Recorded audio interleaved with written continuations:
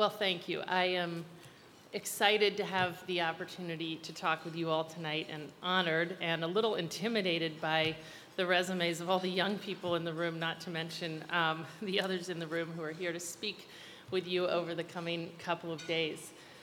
I've been rethinking through dinner exactly what it is that I want to share with you tonight, and thought that I would share 3 thoughts based on my last now almost 17 years in this endeavor. The first thought is actually about the power of inexperience, which, as I look back on my last 15 years in this, I really believe was both my very greatest asset when I was first starting out, and is in many ways the reason Teach for America exists at all today. And even beyond my own kind of personal experience in this, as I look at the people straight out of college who are teaching in our country's most under-resourced communities, and as they watch them as they go on as sort of young leaders to work to take on some of the fundamental issues that they see during their 2 years, I'm consistently reminded of the power of youth and inexperience, particularly in the face of entrenched issues. So I think back to, now 17 years ago when I was a college senior, we were known as the me generation.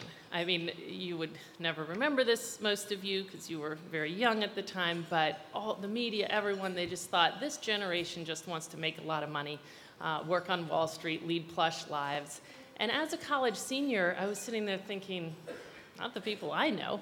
I feel like I'm surrounded by all sorts of talented, driven people who are searching, for a way to make a social impact.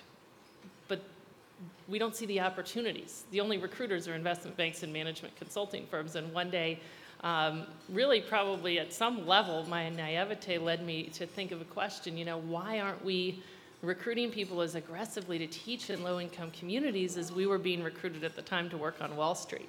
I needed a thesis topic at the time and ended up creating in that thesis a plan for launching a national teacher corps that would do just that. And in the thesis, part of the kind of fundamental plan was that this had to start at a certain scale, that, if we recruited just a few people to do this, it wouldn't really work, that we needed to get thousands of people right off the bat to apply, and hundreds of them, no fewer than 500, I thought, to sign up to actually do this in order to communicate the sense of national importance and the sense of urgency that would lead the most highly sought after graduating seniors to decide to actually do this.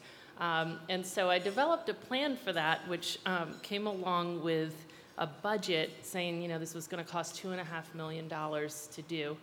And I was so caught up in this idea and so convinced that it would have a real impact in the short run in the lives of the kids the people we would recruit would teach, and also in the long run, I thought, if this is the first thing out of college that all these future leaders do, that will shape their perspective, and in turn, that will shape our national consciousness. I was very caught up in the whole thing, so I turned in the thesis with sort of the last line saying, and I'm going to start this, to which my very experienced and very wise thesis advisor, called me into his office and said, in a very, he knew what he was doing and he was very confident. He said, do you know how hard it is to raise $2,500, let alone $2.5 million that I thought it was going to cost to do this just in the first year? And, such good advice, and yet it just sort of went in one ear and out the other, and I thought, oh, he doesn't know what he's talking about. And thank heaven, for my naivete, because I didn't know that.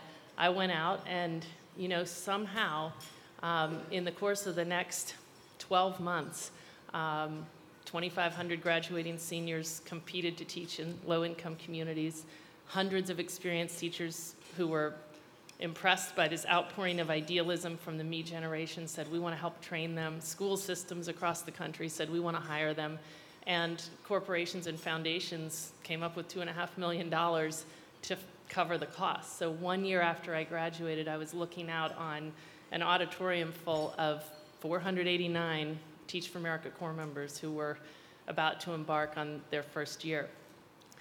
I very, very quickly learned the power of experience, and I'll get to that in a minute, but I really, truly believe we wouldn't have Teach for America today if it weren't for my inexperience. I think about even a couple of Teach for America Corps members who I've had the chance to meet lately, somewhat randomly, but just two who I happen to come across in different areas where I've been, speaking and working, who are just finishing their 2 years, and some of the stories that they've told me. I just met a woman named Emily Barton who just is finishing her 2 years of teaching in Opelousas, Louisiana. It's right outside of New Orleans. And she was telling me about her year and about how it ended up. And she said, I got these 8th graders, she's teaching math, and when they came into her class at the beginning of the year, she realized that they were where 5th graders should be. And she just thought, this is unacceptable. I'm going to get them all where they should be at the end of 8th grade. Now, when you think about that, it takes a certain level of naivete, right? I mean, the rest of the world knows if you've got 8th graders and they're at the 5th grade level, how far can you get them in a single year? But she said, you know what? By the end of the year, she tells her kids, if you work harder than you've ever worked, by the end of the year, you will be where 8th graders should be. I mean, that takes a level of boldness, right? Like she's sort of putting herself out there for these kids and saying, believe in me, work with me, and believe in yourself, and you'll get there. And she had just, the day I met her, the test results for her kids had come back the day before, and she said, it's actually surreal to me what's happening right now, but my 8th graders are walking around on campus and saying, hey, to their friends, I'm on grade level in math. Her kids, on average, move 3 grade levels in 1 year. I think about this other guy who I met just a few weeks ago in Phoenix, Arizona, who told me another entertaining at some level and inspiring at another level story about his experience. He was a cognitive neuroscience major from Berkeley. The vice principal of his school saw that and called him the day before school started and said, we're thinking, given your major and all, that we should change your placement. And what we'd like to do is actually create a class that's comprised of all the seniors in the school who have, on 2 different occasions, failed to pass the exit exam in math.